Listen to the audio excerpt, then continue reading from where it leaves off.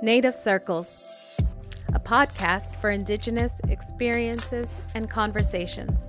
Dedicated to Native American and Indigenous histories from Indigenous voices and lived experiences.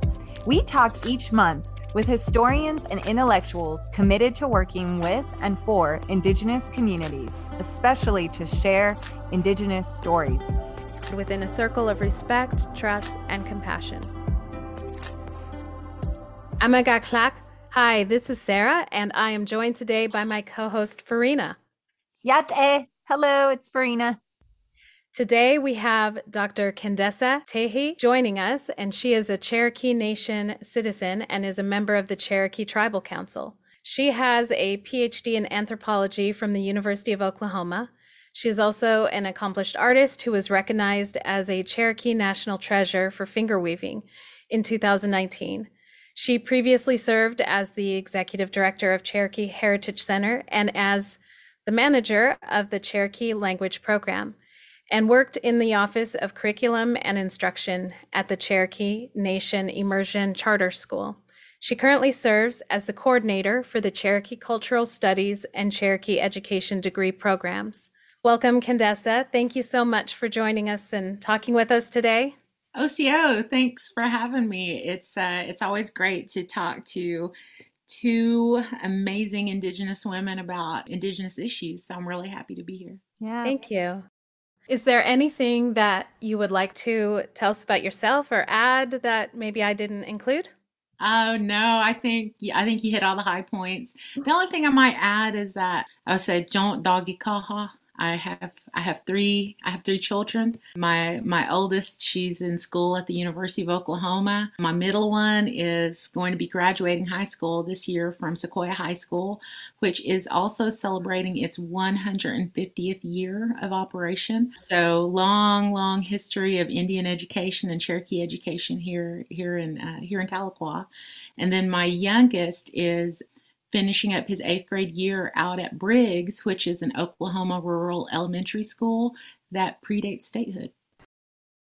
I love that you included acknowledging your children and shared all that with us. Thank you. And your motherhood in that way and all the different roles.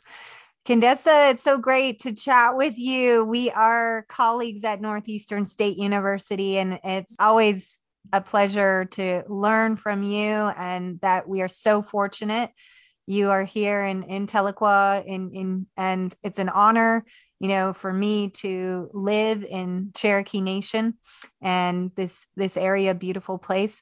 You shared with us before this conversation a chapter that will be coming out soon in a really remarkable edited volume. I'm looking forward to it.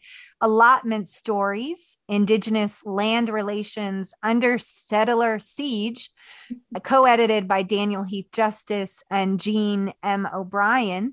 And your chapter, you'll have to help us with Cherokee, as that is a major part of your work too. Mentioned in your biography is all the work you've been doing with Cherokee language vitalization, and revitalization. But your chapter in English titled "You Can Hear Locusts in the Heat of the Summer." How do you say the title in Cherokee? Gogi uditlek ditagote uniweska lolo. Awesome. Thank you so much. In this chapter, it has a lot of, your personal story, your family story and background. And that, as you explained, the title, you connected to a quote from Durbin Feeling, who recently passed on and was especially recognized for his work with Cherokee language. And I want to start off asking you, what do you hope people gain from this work? What, inspired you in writing this piece and being a part of that collaboration of Allotment Stories? It's clearly in your family, but how do you articulate that to people? That's a great question. So throughout the piece, I kind of recall back to sitting on the porch in the summers with my family, with my grandparents, Edud Elisino, which is my grandma and my grandpa and my grandma. And we've always heard these stories about how we had Creek ancestry, Muskogee ancestry in our family. And, it's been oral history. But as I kind of started doing some genealogical work in my family, I found written records that verified it. So while it was something I always knew, seeing it validated was, it did feel good to kind of see it in the written record, in the historical record there. And I think that oftentimes there are a lot of contemporary people in our communities who put a lot of emphasis on blood quantum and on that being kind of like some kind of a marker of authenticity or validation, when blood quantum is so problematic because it's based on pseudoscience. So, on my CDIB card, it lists me as 4/4, but we've always had these stories of Creek ancestry. And I think that, when we start looking into the historical record and kind of start seeing that, we're more than the number on our card, and that our family histories have a lot more complexity than that to them, and kind of reconciling those things with our contemporary identity as an Indigenous person. I think that's a lot to say. I hope people take away. But I do hope that people are kind of taking away that, we have a lot of complexity in our personal histories, and that's something that we can reckon with and work with as we move forward. And we are not the number on our card. I think it's also your language in the piece is so beautiful. It's meaningful, deep, it resonates. You paint pictures in our minds as you're writing and recalling, like you said, family sitting on the porch and those moments, and something as well with the language. Language and Cherokee language, a part of that. I remember you pointed out locust, how you translate that. It could mean, what was the other meaning? Oh, yeah. So in Oklahoma in the summertime, really a chorus. It is unending and it is constant throughout really the summer months. You kind of almost hear like this buzz, right, in the trees, and it's louder when you're out in the country.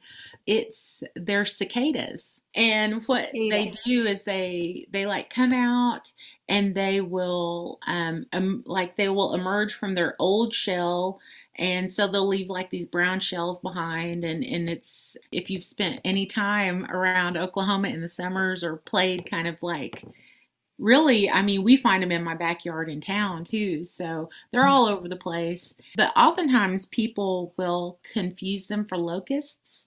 And the way that you say locust in Cherokee is lol or lolo. And so it's just kind of a common, I would say it's a pretty common mistake that's made quite a bit.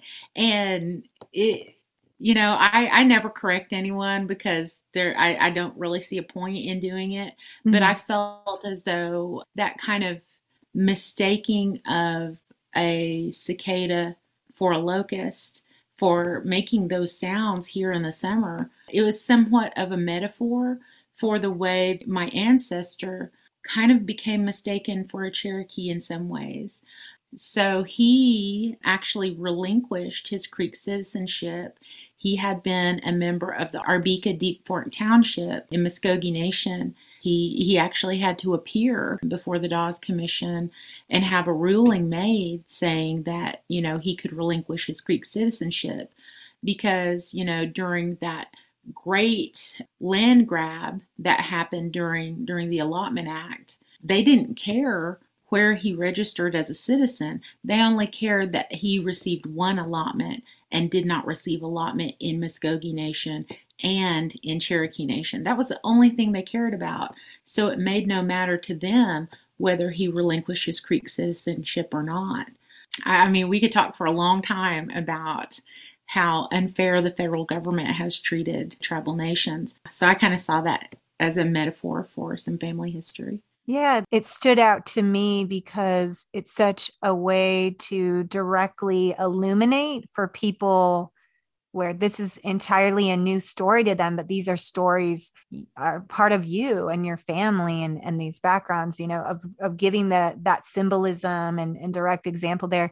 And he said something to the effect of locust or cicada, the song is still the same, something to that effect, which was really powerful. You also cite interviews from the Dawes Act Commission, and I found that to be really fascinating. What was your experience, finding, engaging with those sources and the way that you bring in parts of the interview in your chapter? Yeah, so so interestingly, there are a couple of different roles that individuals, if they're seeking, genealogical information, that they might be able to draw on. And so one of them are the Dawes enrollment packets, and sometimes they're referred to as jackets.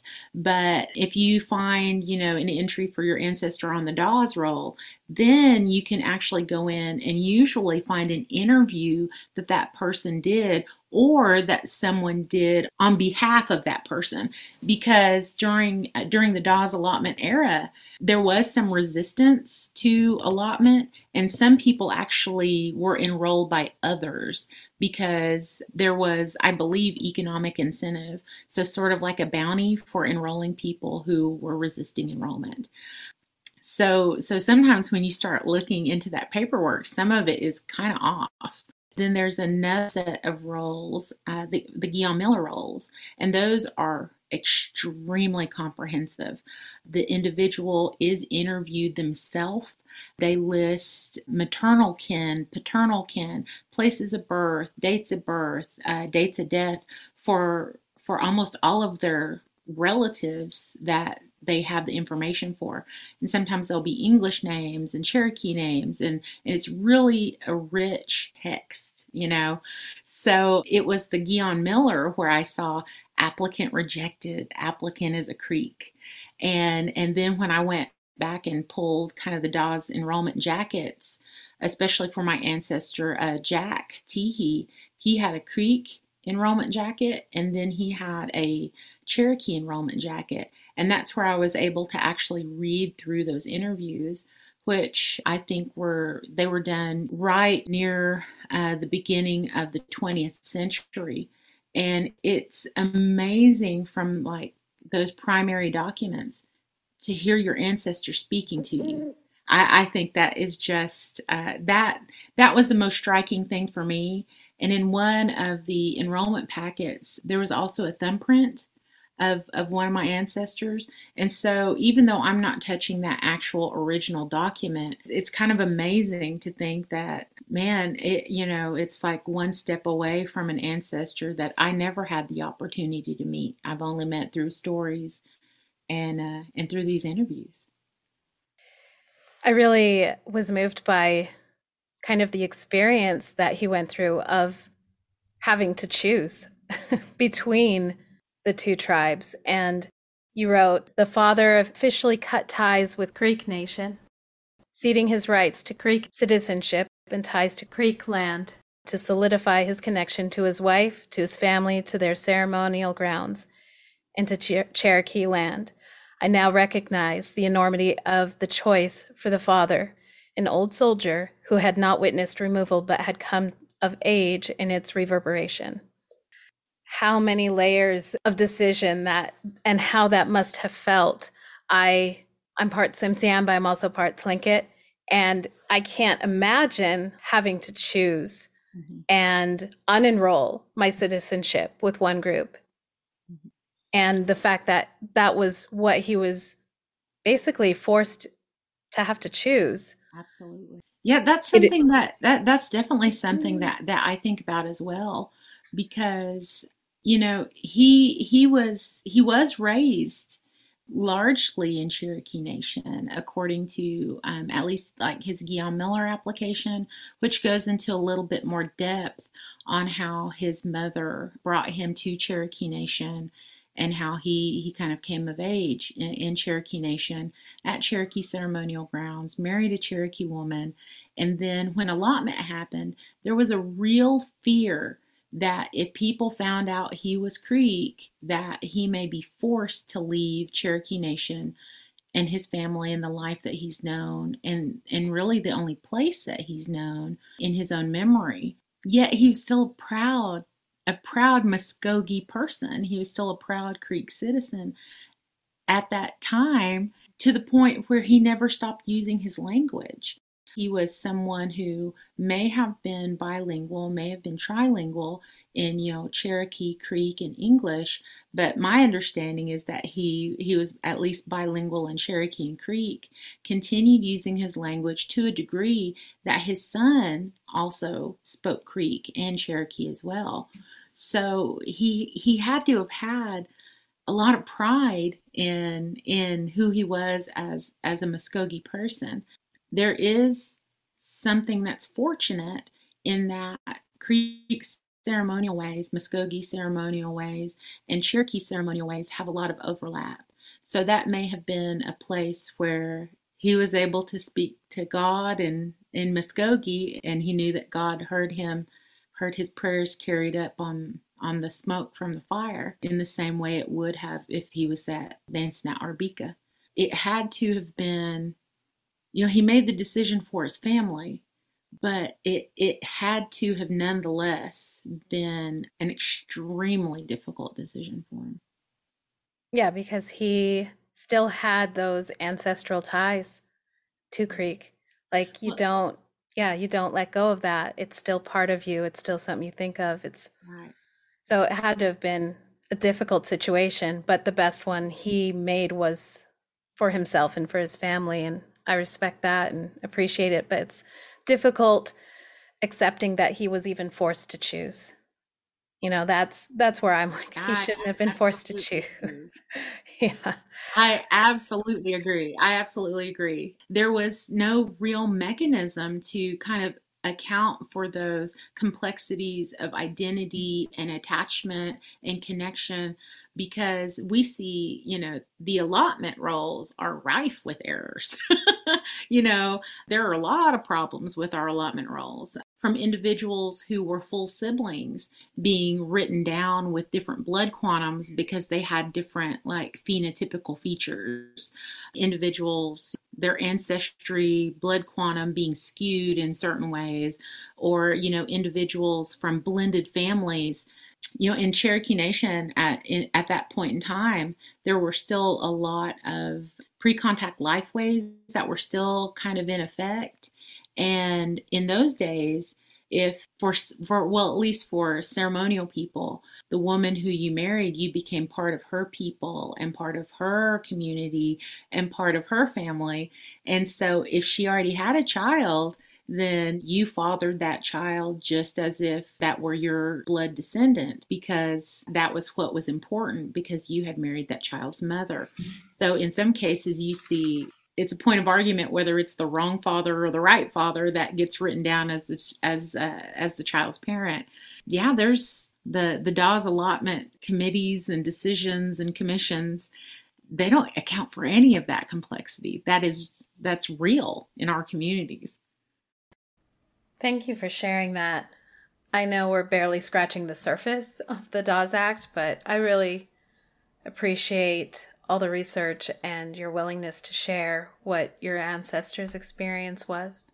The other thing that stood out to me that you said is that some of what influenced your drive with language, you wrote in your book, the way things are spelled in the different languages, and I appreciated that I could get to the end and be like, okay, what does this mean? And see the translation. And you wrote, I have dedicated my life and my career to the Cherokee language. And at the end of that same paragraph, you wrote, like many others in their generation, they thought English proficiency would equip me for success, while Cherokee fluency might hinder me in that pursuit. I just see that tie with past generations and how we've missed hearing those languages too. I loved hearing my grandmother speak, even though I had no idea what she was saying. It was beautiful. And so I think at least with my generation, with younger generations, there is that desire to hear that again. Yeah, I find it really powerful what you said, that you love hearing the language, even though you might not be able to understand everything that's being said. I have so many students who come into classes who say that exact same thing because, we saw a real concerted effort, a concerted assimilative effort from the U.S. government that was really encoded in federal policy, enacted in all these multiple different ways to really punish people if they weren't only speaking English, to such a degree that we saw in the 60s and 70s two fluent Cherokee speaking parents who were speaking English to their children, because that's just how pervasive that, I would say, almost, really genocidal efforts of the U.S. government were toward indigenous communities and indigenous peoples, indigenous cultures, lifeways, languages, and everything. I was really fortunate to grow up with parents or grandparents who were first language Cherokee speakers.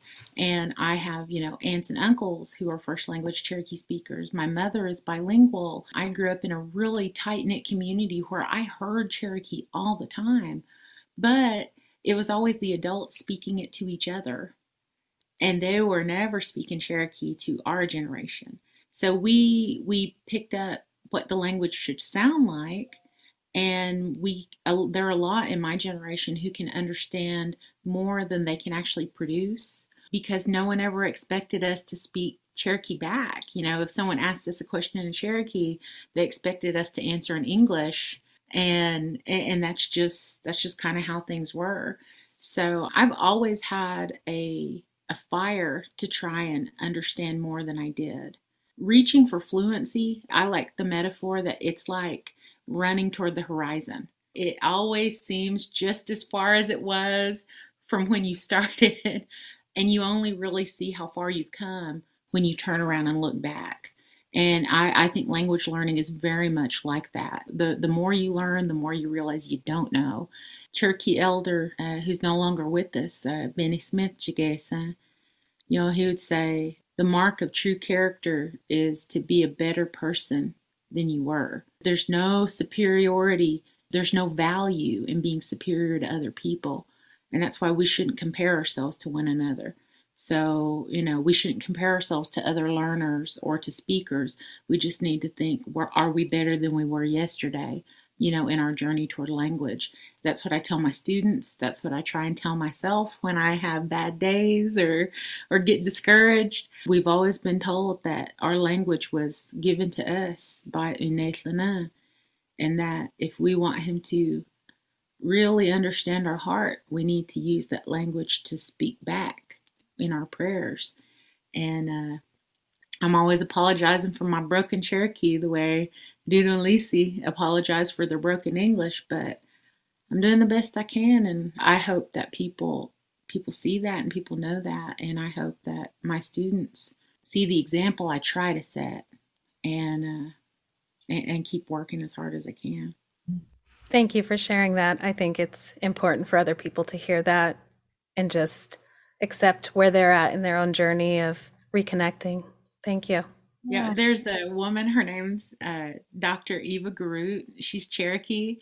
And one of the first presentations I heard her give about language learning, especially learning Cherokee, because it's very different than English, so different than English. She said the first thing you have to do is embrace your shame. Because we always think we should know more. We should be better. We should know more. You know what? She's like, set that aside, just embrace where you're at and move forward, because that's the only way you're going to get better. And so I've always remembered that. Oh, yeah. I mean, as someone with my father being a fluent speaker, his first language, it's really painful to me every time about like why he didn't speak to us. Very similar experience in terms of my cousins, my best friends who have Dene speaker parents, and it was so ingrained in them. It was so beaten into them, actually, sometimes literally, of this language is not worth anything, and how that was tied also to identity. When you hurt the language, you hurt the people, you're hurting the posterity and the children. So I think that's also really powerful from your work, and why the parts about those Dawes roles, the Dawes Commission interviews, and you bring up some interesting points about language, and give a sense of you wish you were there to actually listen and speak to the people. I loved that, because there's a lot not written on the page, like these Dawes Commission, those are white settler sources, but it's like, how do we get at the voices and unpack the language that we know is there in these sources? So I think your work also pushes the way people think about history, which has been very Eurocentric, very like based in English. How can we stretch our minds and try best to notice, and figure that out? How did you do that, in your work? How did you see beyond what was on the page to envision the Cherokee speakers, your family, even Muskogee language in the past, and why that matters to understanding these lived historical experiences? Oh, that's a great question. So as I was reading through kind of the interview, I was really interested in how Jack, which I think was my great grandfather, answered the question, are you a full-blood Indian? Are you a Cherokee? And of course, both the times he says no, adopted Creek. And that's what it ends up saying on his Dawes enrollment form. And then I noticed that there was an interpreter there, Wallace Thornton, and that he was the same interpreter for Jack, who was the father, I guess we could say, and then the son, Jess. It was the same interpreter for both. Their enrollment interviews are only like 4 apart. I think one is 92, one is 96. There's the honorific in there, yes, sir. And we've had multiple conversations in language learning about how there's no English honorific equivalents. Like there's no Mr., there's no Mrs. I have a PhD, so some people call me doctor. They'll say, Ganakti Uktohusa, which is like, Ganakti is also what they use for like an MD or a doctor of medicine. And so that Uktohusa is about knowledge. So it's like I'm a doctor of knowledge, basically. Those are kind of negotiated honorifics, right? So I know we didn't have a Mr. I know we didn't have a sir, and those things are all right there on the page. So there has to be some sort of negotiation that happened, some sort of kind of filling in the blank. There's some kind of a rupture, right, between what the Cherokee contained versus what the English can convey.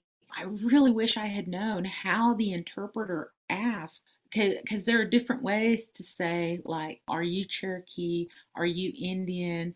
Are you full blood? Like, did he just ask him like he kalis? Like, are you full Indian? Or I'm like, how did he ask him? I wish I knew. I wish there was a Cherokee transcript too. It was me reading that and realizing there are all of these kind of moments of disconnect. They're all there if you kind of take a moment.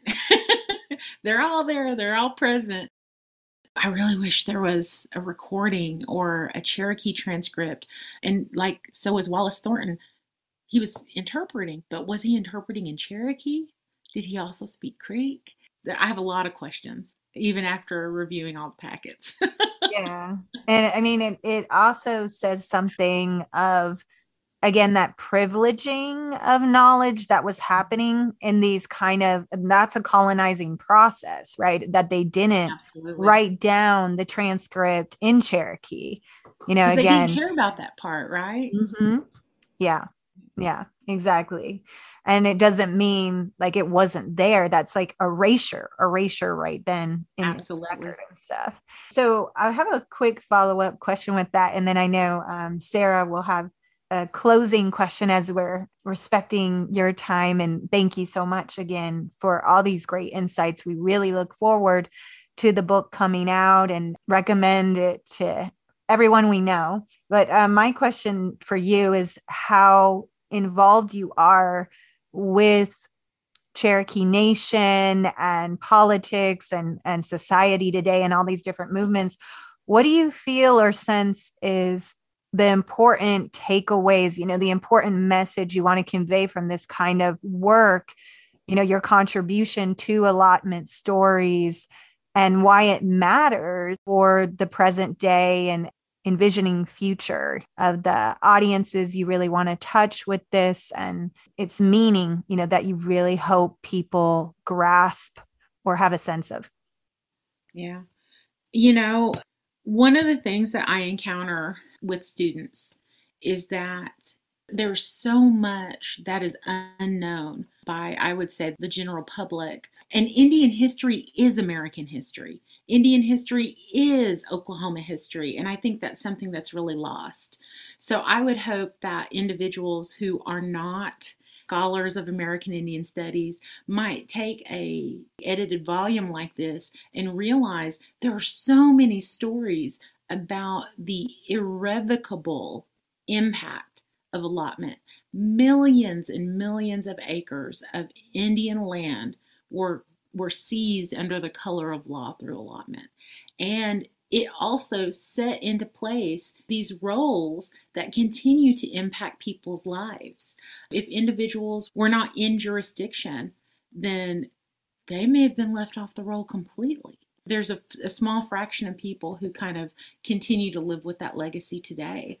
So I would really hope that when someone takes a volume like this or looks at a text like this or even just excerpts my one chapter, that it shows them how deeply actions of the federal government in history continue to have a real life impact on contemporary Indigenous people and really everyone in the United States.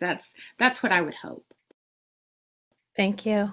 I would like to end with, you share a story in the book of when you were a kid and a classmate lost some money and you were immediately blamed for it.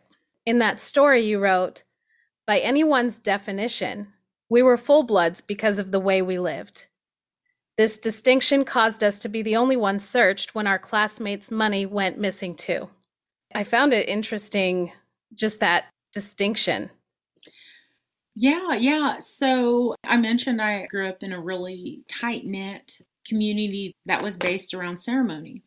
And so the other kids who I saw there, we were all there. We were taking part in ceremony, dancing and playing ball, playing stick ball, things like that. We all kind of knew who each other were. We all kind of had, similar style life ways. We all look Indian too. But we also went to school with people who we knew they were Cherokee, but they didn't do any of those things that we did. And oftentimes I'm trying to not paint with too broad a brush, but on the other hand, this is the real lived experience that I have too. So we all kind of rode on the same bus line. We all kind of lived in the same area. When the money came up missing, they pulled all of us out of class. These other Cherokee students who didn't do the things that we did, they left them in class, and they, as far as I know, they didn't even question them. That has been a similar type experience for me growing up, and I'm not sure if it's more of a correlation to religious expression. We weren't in Christian churches. We were at ceremonial grounds. I'm not sure if we were kind of, in some cases, singled out because of that, or if it was because we were perceived to be more full blood because of that kind of ceremonial association.